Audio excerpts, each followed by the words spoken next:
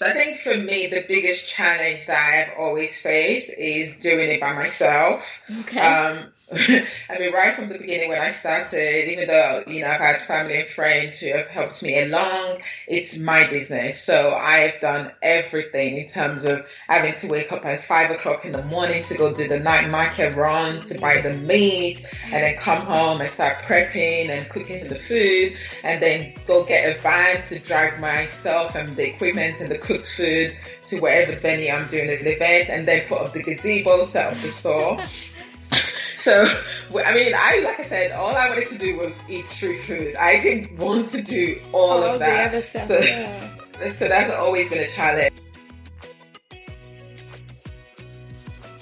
Hey everyone, you're listening to Item 13, a bi-weekly podcast covering everything African food, and I'm your host, Yom Tego.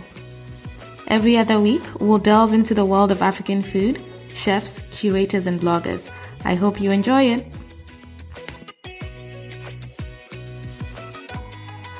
This week, I speak to Tokunbo Koiki, the founder of Tokunbo's Kitchen, an award-winning food brand bringing a taste of Nigeria to the world. A passionate believer in the power of food to bring people together, she's the leading voice for West African cuisine, with regular press features including on BBC and Virgin. Tokunbo has also curated events on food, entrepreneurship, and diversity with Google and Facebook. Here's our conversation.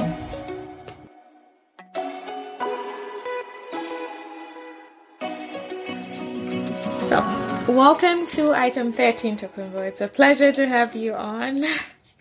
Hi, thank you for having me. I'm absolutely delighted to be on Item 13. Thank you. So let's start with Tokunbo. Who is Tokunbo? Tell us a little bit about yourself, where you grew up, sort of how you ended up in London, where you are right now.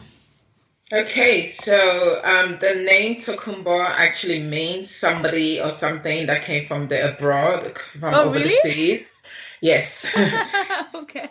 Yes, because I was born right here in London, in Camden, North London. But my mom took me to Nigeria as a baby, so I lived in Nigeria for the first 9 years of my life before I then came back to London. Where I finished my secondary school, then went to university, started working, and then in 2010, I had this bright idea that I was going to move back home to Nigeria and go and be a consultant,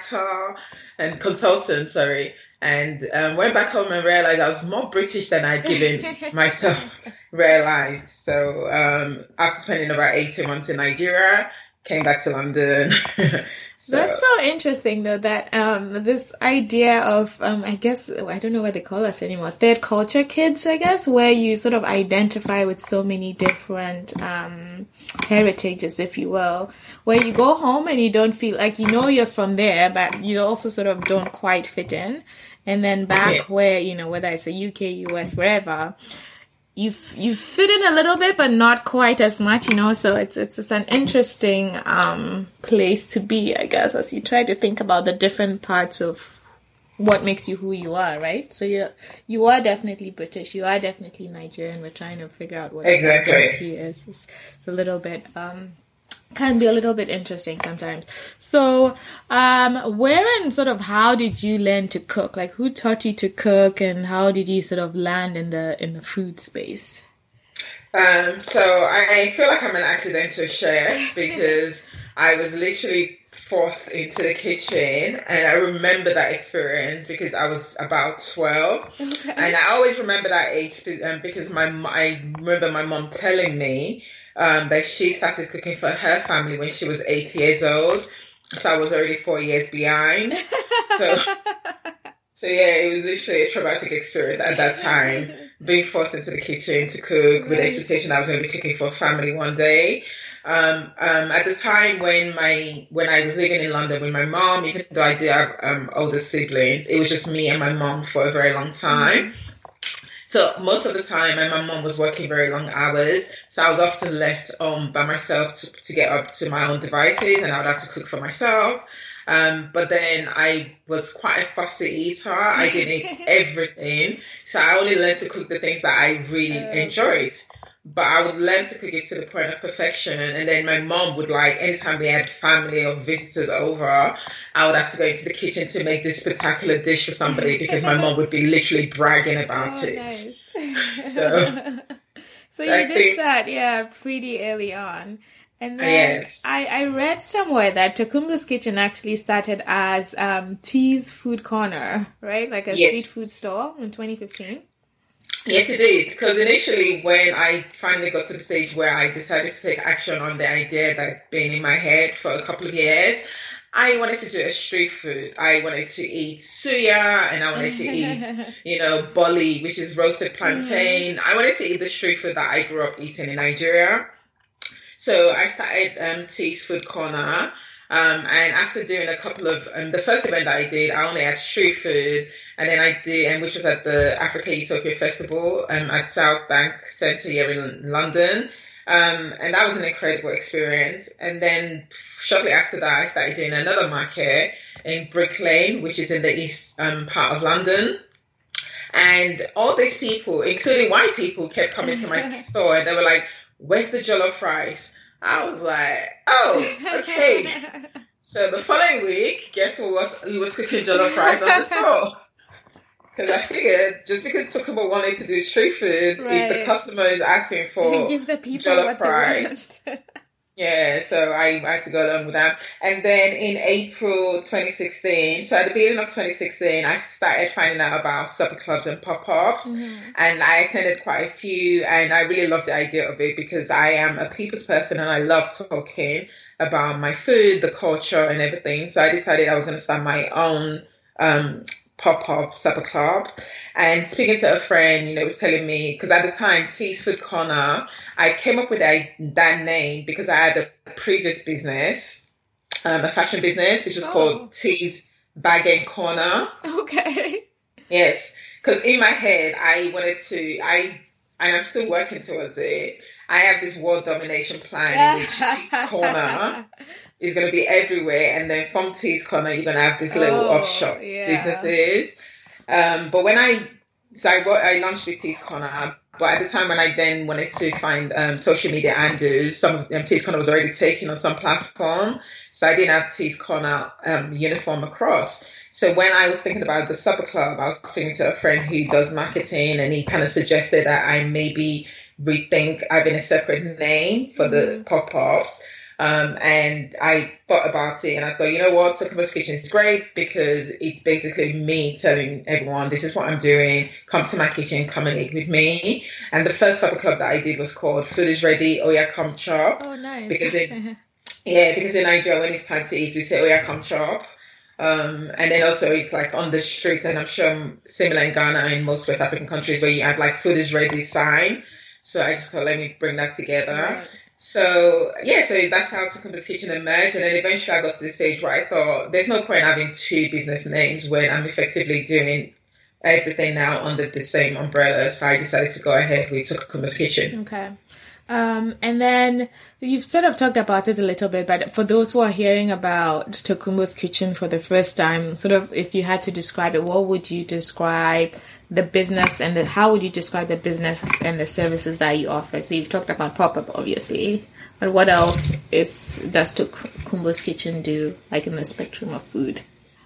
So, in one sentence, Tokumbo's Kitchen essentially is a pop-up food service that's bringing you a taste of Nigeria. So introducing Nigerian food to a more global audience. And we do that through a combination of pop-up dining experiences. So I do Supper Club, which is like a pop-up restaurant. Mm-hmm. I also do a West African brunch. And I do curated events that takes not just about food, but what it means to be an entrepreneur and what it means to be running a food business. I also do street food festivals.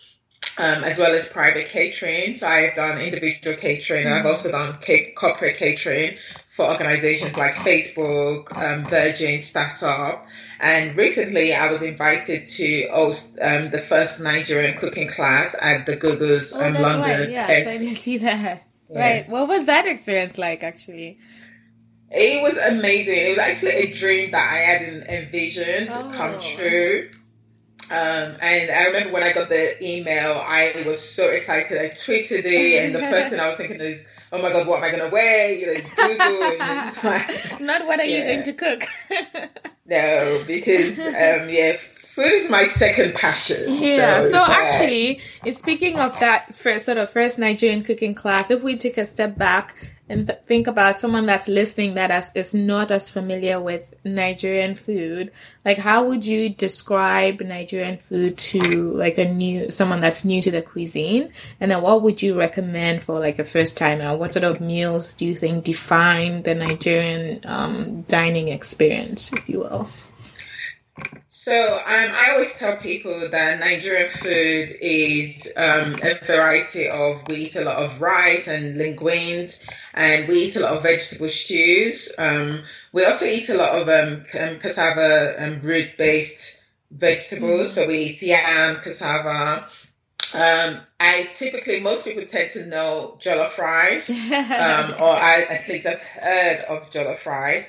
But again, I'm always trying to educate people that Nigerian food is a lot more than jollof rice. Our food is very flavorful and is very vibrant and awesome. We use a lot of full of umami, very aromatic, very spicy, depending on the region of Nigeria that you're from. So very complex tasting dishes with combinations of crayfish and meat-based in the stew. But interesting enough, one thing I did also learn for myself when I started the kitchen is that actually the base of most Nigerian food is actually vegan, which has made it, which has made it very easy to be able to appeal to a wide range of audience, right, and cater to a lot of culinary. So actually, I was going to ask you about that in terms of, as you talked about going to do that cooking class at Google. How do you sort of try to incorporate food? I wouldn't say food trends, but let's say food trends and also food sensitivities into your cooking. So whether it's vegan, whether it's gluten-free, whether it's even fusion, how do you try to incorporate that into Nigerian food while at the same time sort of maintaining sort of the authenticity of the food, right? Yeah. After having done so many different types of events over the last 3 years and having fed audiences from so many different parts of the world, there are a few dishes that are very, very popular in whatever events that I do. And I also wanted to do dishes that people could easily find ingredients. So I didn't want to do a stew that only Nigerians will be able to find the ingredients for this. So things like jollof rice. Again, when people ask, "Oh, what is jollof rice?" I always break it down as it's basically a rice that's steamed, cooked in a tomato, onion, pepper-based stew. And straight away, those are ingredients that are easily recognizable to everyone. So they're like, "Oh, I can pick up those recipes and I can pick up those ingredients in my local supermarket." So when I was thinking about the recipes for Flay and Gugu, that's exactly what I did. So I did a vegetable stew that used spinach and kale. And again, red peppers and onions, so ingredients that I could find. I did akara, which is a bean fritter that we have in Nigeria. It's a very popular street food.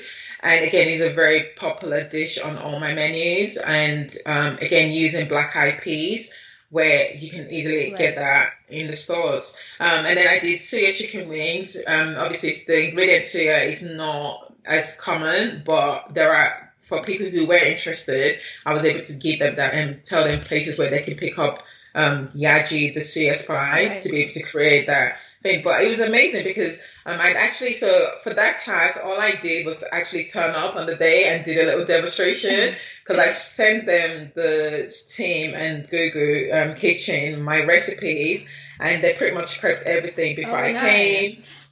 Yeah, but at the end, everybody was asking for the recipe. So that was really, really, positive for me. And according to the chef that's based in Google, that was their most attended class since they've been running this thing in the last 3-4 years. So yeah, it was just very exciting. And then what sorts of questions were you getting about like Nigerian food then? Because, when you talk about one trying to pick foods that, are more accessible to that audience, I also wonder if with that platform, is there an opportunity then to introduce them to sort of more, I don't want to say more authentic, but stuff that they wouldn't otherwise find, right? Where jollof, for example, is widely known, for example, and maybe even akara to an extent. So how do you sort of balance that responsibility, I guess, with your platform to share and make sure it's accessible to a certain audience, but at the same time using that platform to introduce them to sort of new and lesser known Nigerian foods, if you will? Yeah, I mean, definitely in terms of, even just with Google, whenever I'm doing an event, or I'm always very conscious about the menu that I'm creating and wanting to make sure that I do authentic Nigerian food, even if I might tone down the spice level so that it's more accessible to everyone, the flavors are still very keen for me to achieve. So one of my very popular dish is a stew called ayamashe, which is from the south east part of Nigeria, from the Yoruba tribe, and it's a very spicy stew. It's basically green peppers, onions, cooked in palm oil, with iru, which is also known as dawa, locust beans. And in Nigeria, typically it's cooked with assorted cuts of meat. But obviously for me, knowing the average British palate would not be able to eat a stew with so many, cowed foods and intestines. So I decided to start doing this stew, keeping the flavors, but doing it with just a cut of beef, which I triple cook. And again, it's something that people enjoy. So with the gugu, because this was my first time going in, I just wanted to do something that was, okay, you know what, we're going to do it nice and easy, even though it's easy.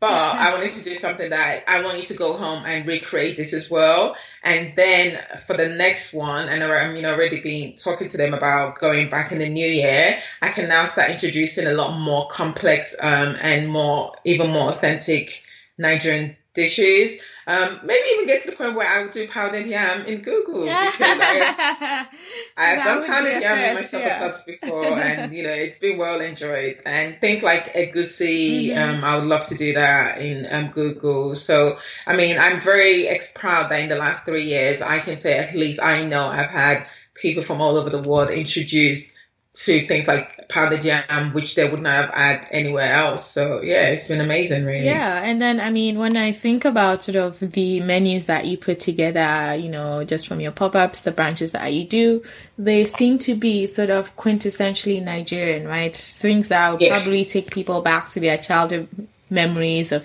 growing up, and whether it's having boli or eforiro and all of that good stuff. I'm wondering then sort of what are your thoughts on the African fusion food movement, if you want to call it that, where, people are trying to, and it's one way, right, of making our food accessible to a different audience, where they're taking European techniques, French in particular, I've seen, even Japanese, I suppose, and sort of playing around with our flavors to sort of make it different and interesting to a different audience. Yeah, I mean, for me, one thing I always say is a non-Nigerian and non-African does not know what jollof rice is. Right. So you don't need to change it to make it interesting for them. The fact that it's something that is different to what they're used to already makes that dish interesting. I am very specific that I do Nigerian food, and even within that, I'm very specific that I do Nigerian food that's unique to the tribe in Nigeria that I come from. Nigeria is a very big country with over 250 tribes. And if somebody else from a different region of Nigeria was to start their own Tokumba's kitchen and start cooking food that they grew up eating, it might not be the same dishes that I come up with, even though we're using the same ingredients or similar ingredients. And I think also as Africans, I think we sometimes we don't know enough about the complexities in the food that our ancestors have developed. Right. I always give the example of moi moi. which is a steamed bean pudding. Not pudding, like a steamed bean cake. Again, it's the cousin to akara in terms of you get the beans and you peel it, you blend it up, and then you blend it with some onions and some peppers. Then it's traditionally steamed cooked in a banana leaf. Now, when I think about the strategy that is taken for somebody back in, whenever how long akara's moimo's been around for, without the use of, modern technology that we have, things like blender, right, to get to the point where they develop this complex dish, I'm like, that's amazing. And it's an amazing dish in its own right. It's very interesting. It's vegan. It ticks all the boxes. Right. It's very nutritious. So to me, I wouldn't change moi moi to serve it to somebody who doesn't know what moi moi is, because that in itself is an interesting experience for them. But I do understand and I do appreciate that there is a space for everybody to do what they feel is best for them in terms of how they love Nigerian food and how they want to present it to the world. But I don't agree that we need to change the food to make it more interesting, because as far as I'm concerned, pounded yam with egusi and efo riro is already an interesting dish the way it is. Right. And I mean, it's interesting that you even mentioned the diversity of food, even within Nigeria alone, right? We can talk about the rest of the continent too, but it almost seems like Nigerian food is sort of boiled down to like jollof rice, plantain, like it's almost 5 or 6 different things. But when you break it down by region, by, ethnic group, you'll find that there's actually even more variety. And I can say that from a Ghanaian perspective, at least, that you find that as you sort of dig deeper into a particular region, even into a particular area within a region, the diversity of the way people make food, keep food, store food, preserve food is just so wide and so vast, and there's so much that we probably can learn and develop and share with the world. That's just not your standard jollof and dodo, etc. Exactly, and this is why, I'm even getting to the stage now where I'm a bit tired of jollof rice. I'm really tired. I mean, I did a brunch just yesterday, Sunday, and I wanted to do more than jollof rice. So I did, rice with efo riro. I did beans and plantain potage, because like you said. And also for me, growing up in Nigeria, having lived in Nigeria and having had experiences living in Lagos, which is such a vibrant city, I remember eating kenkey in Lagos. Oh, really? Yes. Until today, kenkey is one of my favorite Ghanaian dish.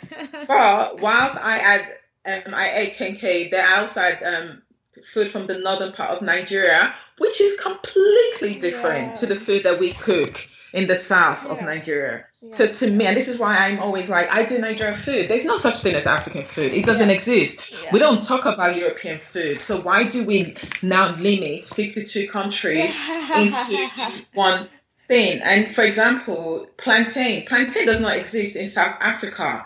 They don't eat plantain in South Africa. So is plantain an African food?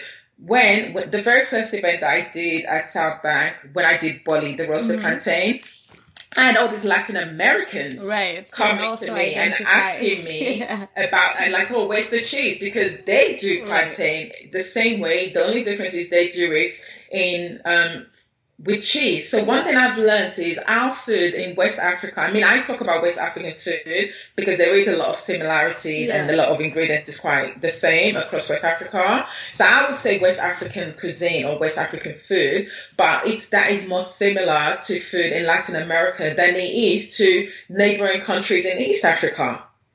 Yeah, I would agree. Because I remember when I lived, and I think I've shared the story before, when I lived in South Africa, and I remember, because I don't even know where I moved from before, but I was excited to move to an African country because I could finally have easy access to plantain, and I was just shocked by the fact that it's like, it's just rude awakening, right? Because I could not find plantain easily, and then when you ask people, they're like, what is plantain?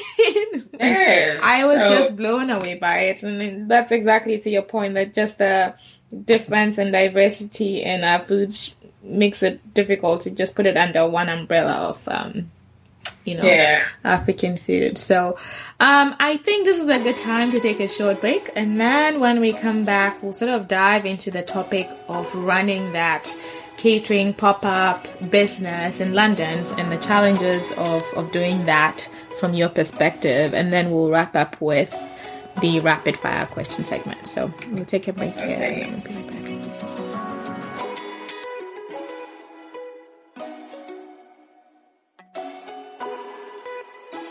We're now sort of going to delve into you as a food businesswoman, I guess, in London, as a Nigerian businesswoman in London, and talk about some of the challenges that you face, and sort of on the other side too, what sort of works well in your experience. What are the advantages that you have as an immigrant food business person in London? So sort of let's start with the challenges that you faced as a catering business, everything from maybe finding clients to pricing to actually even getting financing for your business. I don't know if sort of that was a challenge for you as well, but we can talk about those.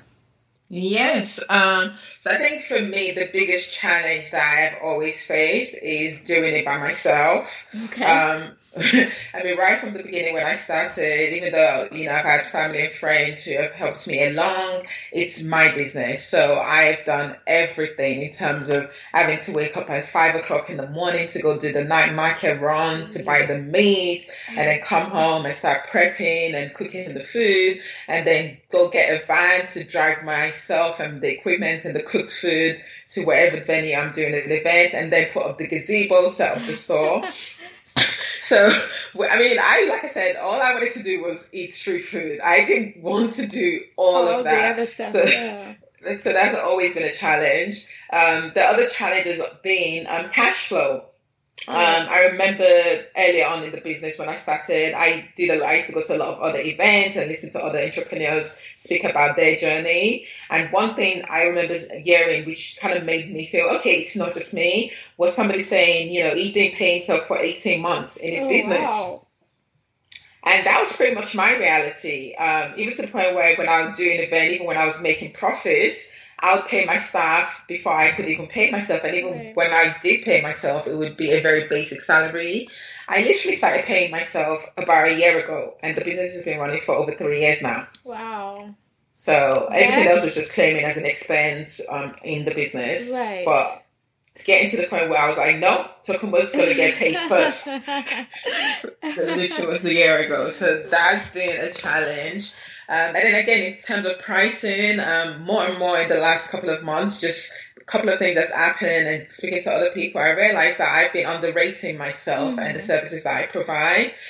Because again, I go to other people's events and I see what they deliver, and I know that I do a lot more. Right. Because I have extremely ridiculously high standards, which comes across in what I deliver. So when people come to my events, the experience that they have is more than food. You're not just coming to my table to have food. So the brunch that I did yesterday, which was advertised to be 3 hours from 2 o'clock to 5, my guests didn't leave until 8. Oh my goodness. And at the end of the evening, everybody was exchanging business cards. Nice. I've done events where, months later, I'm seeing 2 people now collaborating and doing their own supper club based on having met at my events. Nice. So for me, I'm not just providing food. It's more about making connections, making meaningful connections. So for me, I'm always rethinking my pricing. And also I've gotten to the stage now in my business where I realize that you actually have to pay me as well as pay for my service. Right. And I think I've had this discussion a lot also with like African food businesses in particular. And I remember in London when I was there last year, about our community's response to pricing of food, right? So remember this discussion we had where sometimes people will come to an event, whether it's a pop-up or, if it's just as a standalone restaurant, and they're like, well, this is just jollof and I can make this at home, blah, blah, blah. But I think people miss the point of the fact that first of all, if you can make it at home, why are you here? Yeah. And two, there's a lot more that goes into putting together that experience than just the ingredients with the food, right? Yes, if you're at home, you can go and buy the rice or whatever and do it. But there's an expect, you're paying your staff, you're paying for the space, you're, investing in creating that ambience and that experience for them. And especially with our community, I found that it's really hard to sell it to them, especially when they think this is like food I can have at home. So how do you tackle that, especially as you are also doing like truly home cooked, authentic, like when I've had your food and it feels like, oh, I'm at home, sort of, you know what I mean? Yeah, thank you. Yeah. I think for me, I've been from early on, I was very strategic in terms of who I was marketing the business to. Mm-hmm. And I was very clear that I wasn't marketing just to the Nigerian African community. Right. So I remember last year I was doing a pop-up street food, and in the area where it is, there's a lot of Nigerians that work in that area. And every day they would come and buy my jollof rice, and every day it would be like, this jollof rice is not spicy enough. And I'd be like, sorry, auntie, you're not my target audience.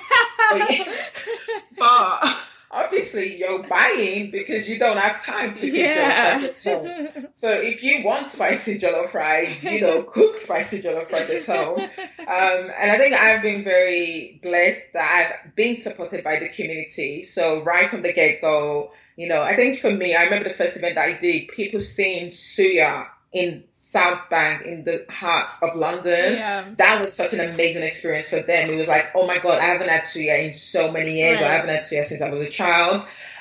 So I've been supported by the community, but I've also had times when people are like, oh, you're expensive. And I'm like, well, no, I'm not. And then when I've given them an equivalent of, well, when you go to a Turkish restaurant and you're spending £10 on a kebab, this is what you're getting, and in comparison to what I'm providing. Right. So yeah, in terms of, I know that it's definitely, there has been times when I've heard people say certain things that I just like, sometimes I've also learned to just bite my tongue and just be like, you know what?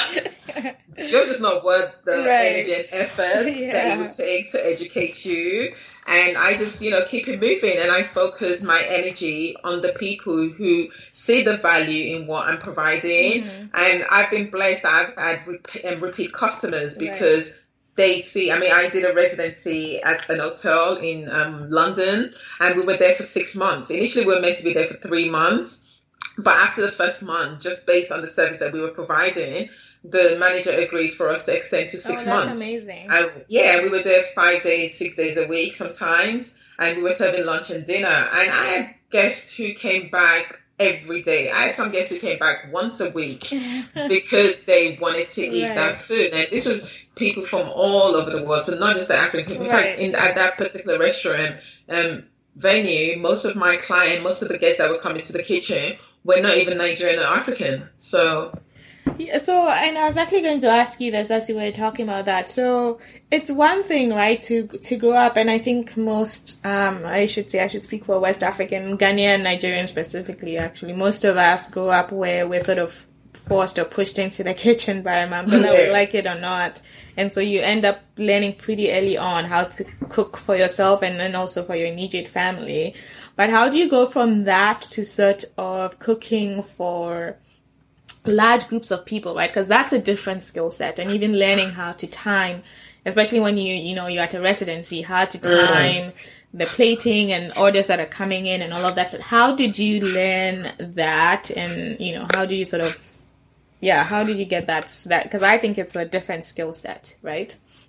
For me, I ask questions. So I remember the very first event that I did where I had to do, it was 250 people. Oh my God. And, and this was like less than a year into the business. I'd only cooked for 30 people the most. Yeah. So now all of a sudden I was being asked to cook jollof rice for 250 people. So I called up somebody that I connected with on social media who I knew had been doing catering for a much longer time than me. And I asked her, and I was like, look, how many bags of rice do I need to buy? How many boxes of peppers?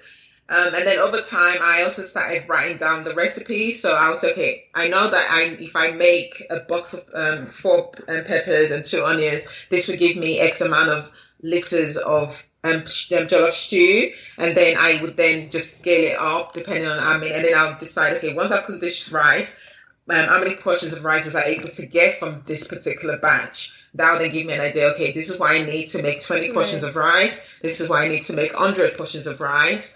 But the very first time I felt like a real chef was last summer. Okay.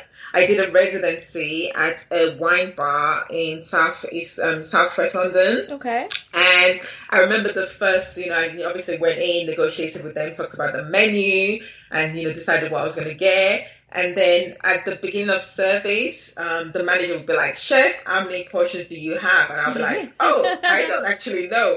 Let me go count." So I'll literally count how many portions of jollof rice in the plate.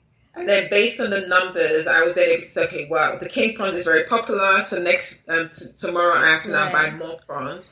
So that, and then obviously I've worked putting the numbers down on the spreadsheet to kind of like figure out the recipe. So that's basically how I learned. But I definitely learned from asking questions from people who have been doing it far longer than I have, because I don't believe in reinventing the wheel. Yeah, I believe that's true.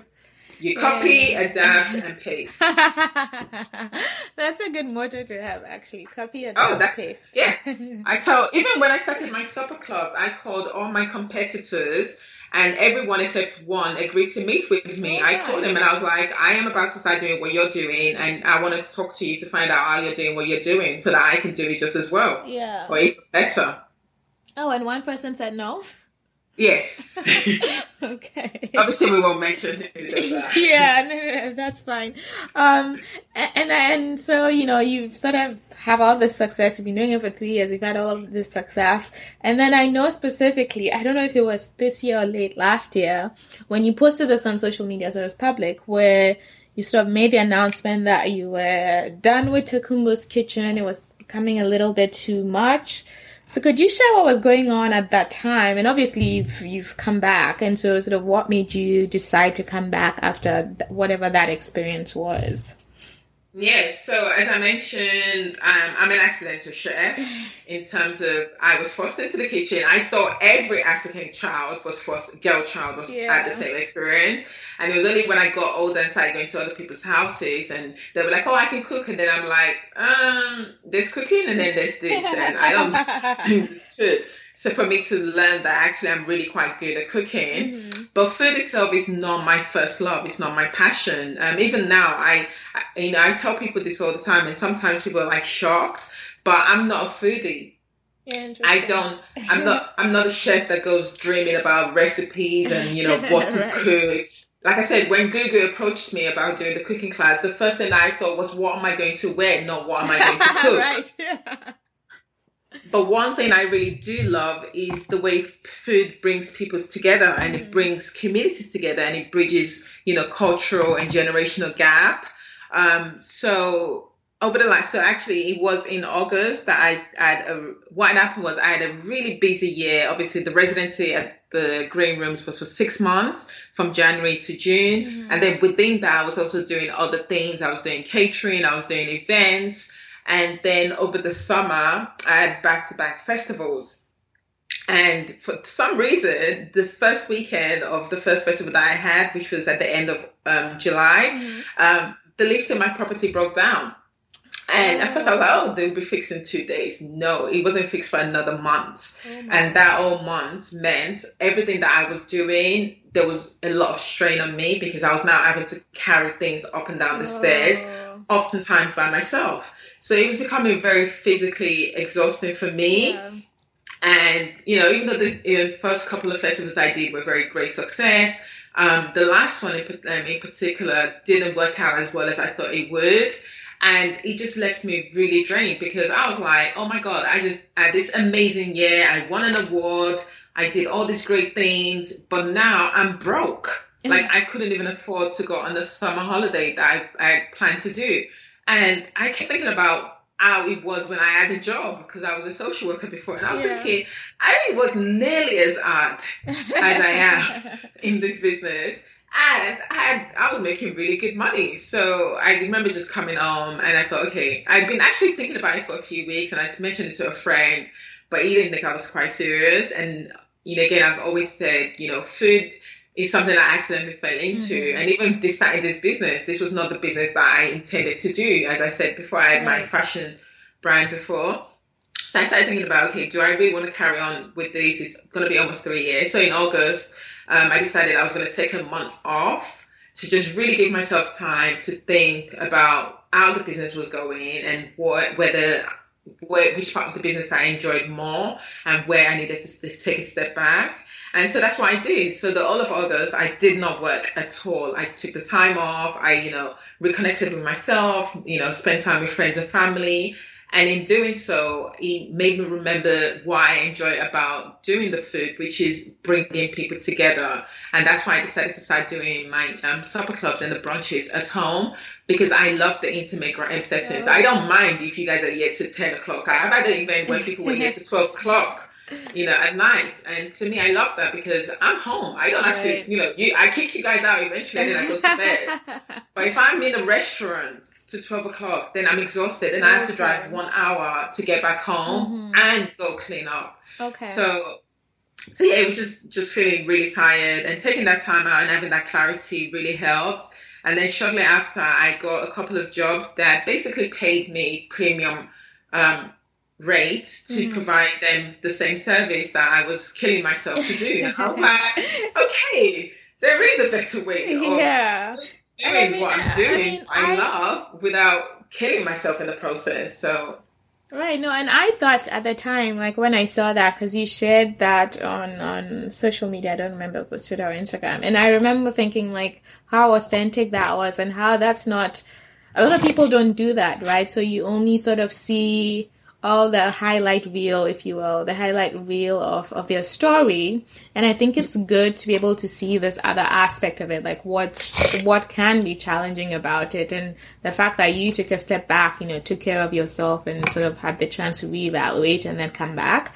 I think it's a good part of the story, but it's also good to share, right? And it's not just everyday high five, yeah. Thing, I mean, I especially on my Twitter, because Twitter is an addiction for me. So I tweet everything. So when I remember last year, it was, I think, about last year, March. Again, I had a really terrible period. I was in a really bad place financially, and even, the business was struggling at the time. And I just came home one day and I tweeted, I'm so tired. I don't know if I can carry on doing this. Turned my phone off, went to bed, woke up the next morning, and I had tons of messages, people responding to the tweet, people sending me DMs, people that I didn't even interact with, that I did not have a relationship with, who were like, oh my God, we've been seeing what you're doing. You have to carry on. We're like rooting for you. And that was like, wow. Oh my gosh. So I've done threads on, oh my God, this, the day I did an event and I was running late and then the jollof rice spilled on the floor. Because I really believe in, me sharing my story is me, like it's also therapy for me. Because, if I can go home and I can tweet about the bad day that I had, or I can tweet about, the great things. So even with the Google, when I tweet that, having people like, oh, that's amazing. Last year, I've been tweeting for the last 3 years that I want to feed John Boyega. So every time I have news, people are now expecting me to like, oh, is he not coming to tell us? So it's like, there's now this awareness as well. And also, people who have been following the Tokumbo's Kitchen journey for the last 3 years, seeing what I've been able to accomplish and seeing how hard I am working at the business. And like I said, doing it by myself, it really makes it, when I won an award in the summer and it was a public vote. Oh, nice. And in my heart, even before it was announced, I knew that I was going to win, because I know that my brand has connected with so many people, because I've been authentic in sharing all my journey. So not just that I've been invited to Google. This is what happened the month before I got invited to Google. So yeah. No, I think that's great. And I think that honesty, that authenticity is sort of what more brands need. And I think that that's part of probably why like what you do resonates with a lot of people, because you share like everything, right? And so people can sort of relate to the struggle story and then also the successes, and then they want to support you. And so I think it's fantastic. And also, bottom line, like you have good food too, right? So all of this at the end of the day, I can say that because I've tried it, guys. She didn't pay me. You know what? One thing I've come to learn is, like I said, it was actually the Green Rooms this year that taught me that lesson. Because my standard is so high, even on the days that so for example, sometimes I'll cook a pot of jollof rice, and in my mind, I'm like, this is not the best jollof rice I can cook. But the person eating it with me will be like, oh my God, this jollof rice is amazing. And I'm sitting there criticizing myself. Yeah. Recently, I had a friend of mine. Her name is Yasmin. She has a food blog called Afro Foodie. Oh, yeah. Yeah, she's from Ivory Coast. She's in London. Mm-hmm. And again, she came to lunch at mine, and I made some food. And I was sitting there like, oh, this food is not even good enough. And she's like, what are you talking about? This food is great. So I've become so, like, I've learned to like not be so hard on myself just because I've come to realize that. And then again, like I said, I've gone to other people's events and I'm like, oh, okay. So yeah, Tokumbo, your food is, your food, like when it comes to food, I don't worry. My concern is always about the other things. How do I create an ambience? How do I make sure that, the guest that's, shouting at the other end of the table isn't inconveniencing other people at this end of the table. So it's, for me, those are the things that I'm thinking about. How can I over deliver? How can I exceed your expectations? So rather than I just wanted you to come and have this great food, no, I want you to go away with the wow factor. And that's why for me, I'm thankful for that feedback. I mean, it's always great. One thing I'm very lucky is I've had people who have come to my kitchen because they've been recommended by other people. And that to me just speaks volume about the fact that what I'm doing is being appreciated. And it makes it that much easier when you're having those bad days, because then it's like, well, if I'm not doing this, then there are people who won't have the opportunity to eat, authentic Nigerian food, because in this London, it's hard to find good, decent Nigerian food. Yeah, really I was just on another interview I just had actually earlier today. I was saying that, and we actually talked about you as one of, like in London specifically, as one of the good options for authentic Nigerian food, because we're trying to brainstorm and say, like what's good, authentic, like not fusion or anything, but something that you can have and be like, yes, this is like true Nigerian. Yeah. And your name came up there too, so that's good. Yeah, I remember somebody saying to me, because there was a time when I asked a couple of people who had been to my event, and I was like, okay, how would you describe Tokumbo's Kitchen in one word or one sentence? And something that really stuck with me was somebody said, eating at my table reminded him of when he used to be eating with his grandmother back in home. And that was like, wow, I am a grandmother's level. This is gold. I'm not even a mom's level. Yeah. And actually, there was a day I made some moi moi for my mom. And I screenshot it just in case, she sent me a message and she said, this is the best moi moi I have ever tasted. Oh my goodness, wow. Right. And even I remember when I felt that my food was now at a great standard was when my mom basically stopped cooking. Oh wow. Because I used to live with my mom and she got to the point where she stopped cooking, and it was always, and even now, if I haven't seen her in 2 weeks, she'll be calling me, hey, Tokumbo, I haven't eaten Ayamashi in a while. So it's like, but I mean, getting those, I love it, like getting those approvals and getting people who have come to my kitchen, who come back to the kitchen and then tell other people. It just makes it easier for me to be like, okay, I can carry on keep doing this as long as I can. Right. But knowing that, people are eating and feeling, because my thing is always, I want to take you back to Lagos. Right now I physically can't go to Lagos. So the only way I can do that is to invite you to come and have brunch with me, where we eat in suya and all the great things that you would be eating in Lagos, just without the sunshine. Just without the sunshine, right. So then, I was going to ask you what's next for Tokumbo in 2019 then. So it sounds like, one, you're going to be doing a lot more of intimate, I guess, meals at your place versus restaurant spaces. Is that right?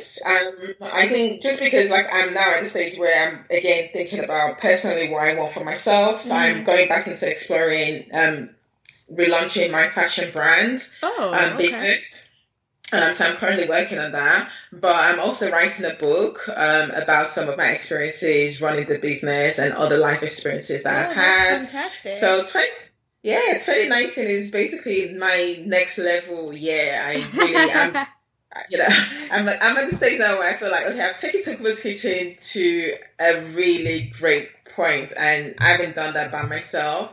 But now I'm like, okay, what is the next level, and how can I get there? So now I'm like, okay, let me find people who are better than me at doing that and get them to work with me to brand Tukuba's Kitchen in such a way that, I want to be seen as the UK leading expert on Nigerian West African cuisine. So essentially, Nice. That's like I awesome. said, world domination is always been my ultimate goal.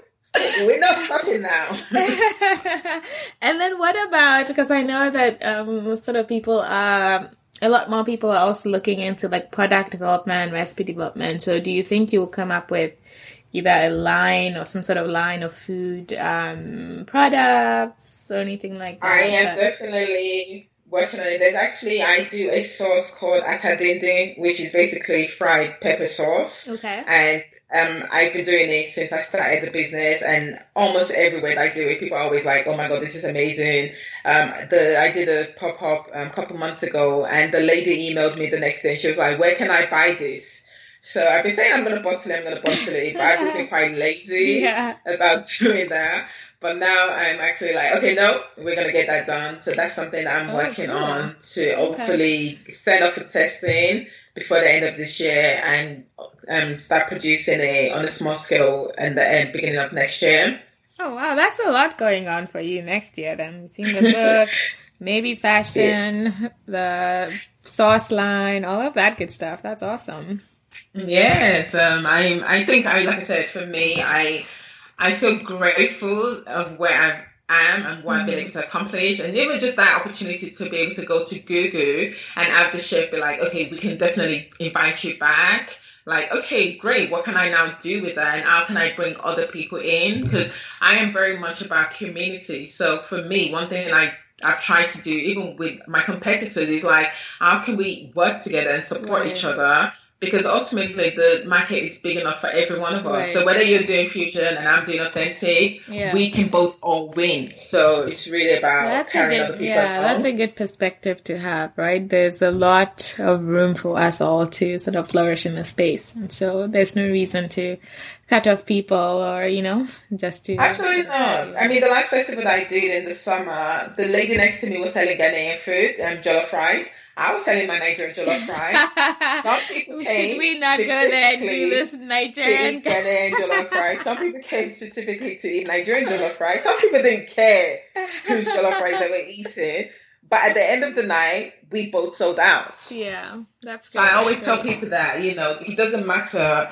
Even now, I'm mentoring a young lady who's also a chef and, helping her develop her food brand, because if anybody wants to learn about running a food business, please send me a message. I am happy to teach you everything that I've known, because I want there to be more options. I don't want Tukuba's Kitchen to be the only place you can get authentic Nigerian food in London. Great. So then where can people find you online, social media, etc.?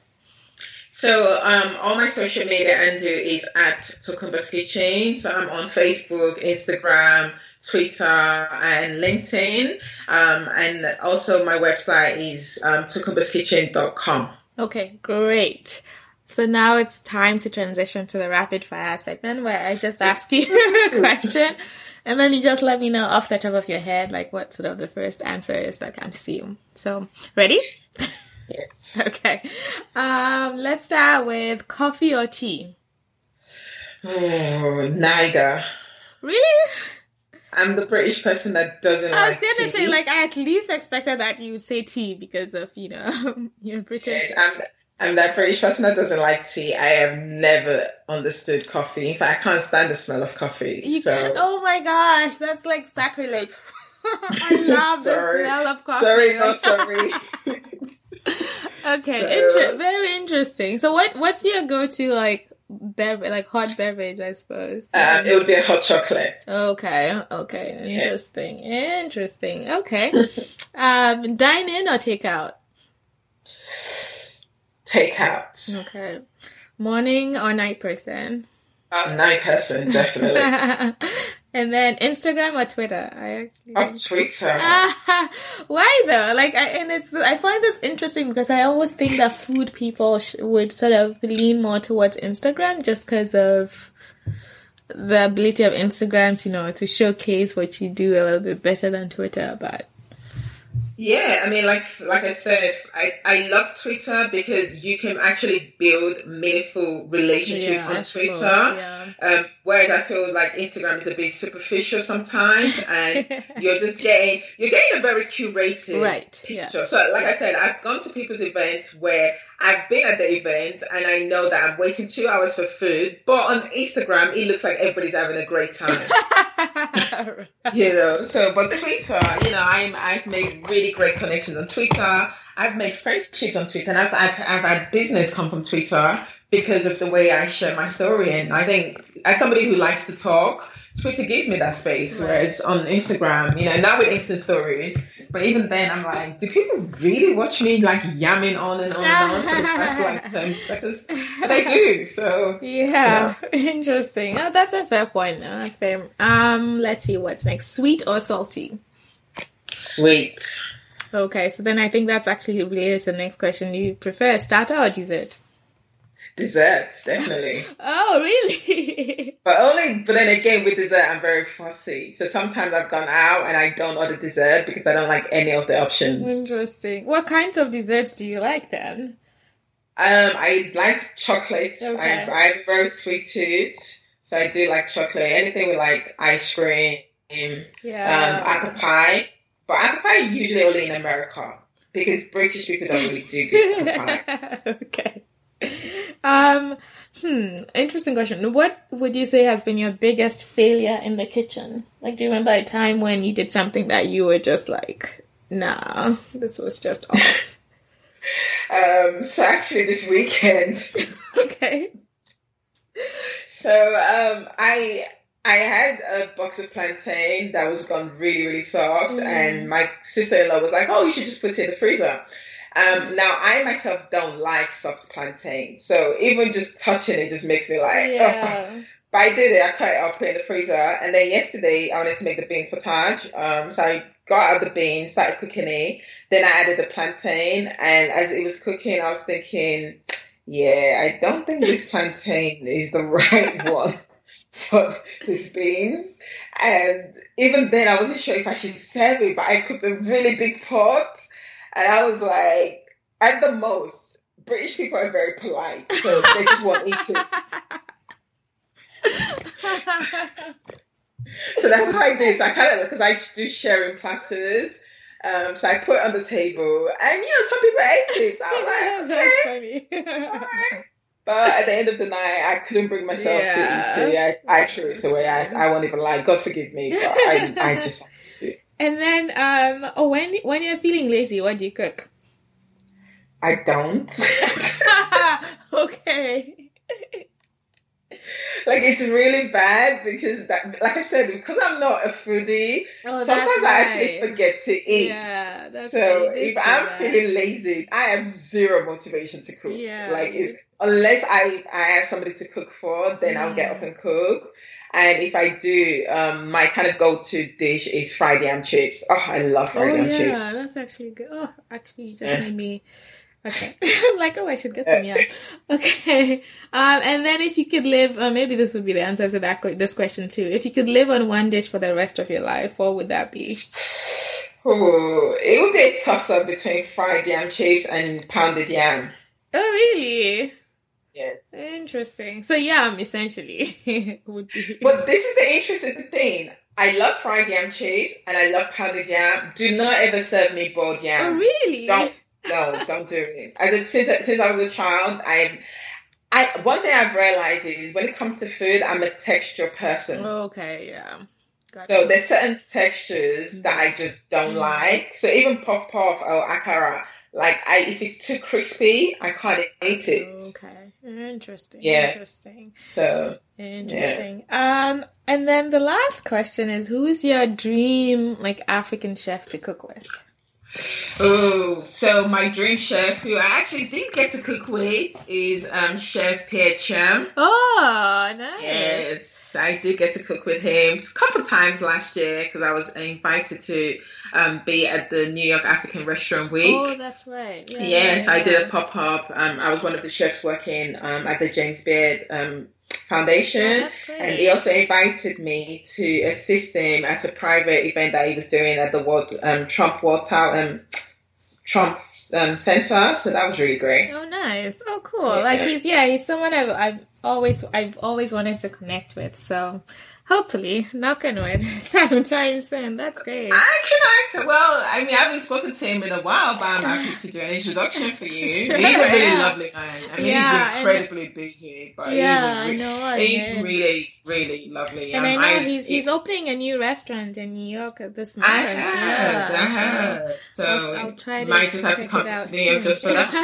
Yeah, definitely. Okay, it's been such a great time talking to you. Thank you. This has been great. It's been great to learn more about your journey and to sort of see what's going to be happening with you and with Tokumbo's Kitchen in 2019. We'll be paying attention, following you online, and hopefully also definitely we'll see what we can do, work together with 2019 yes, and also going forward.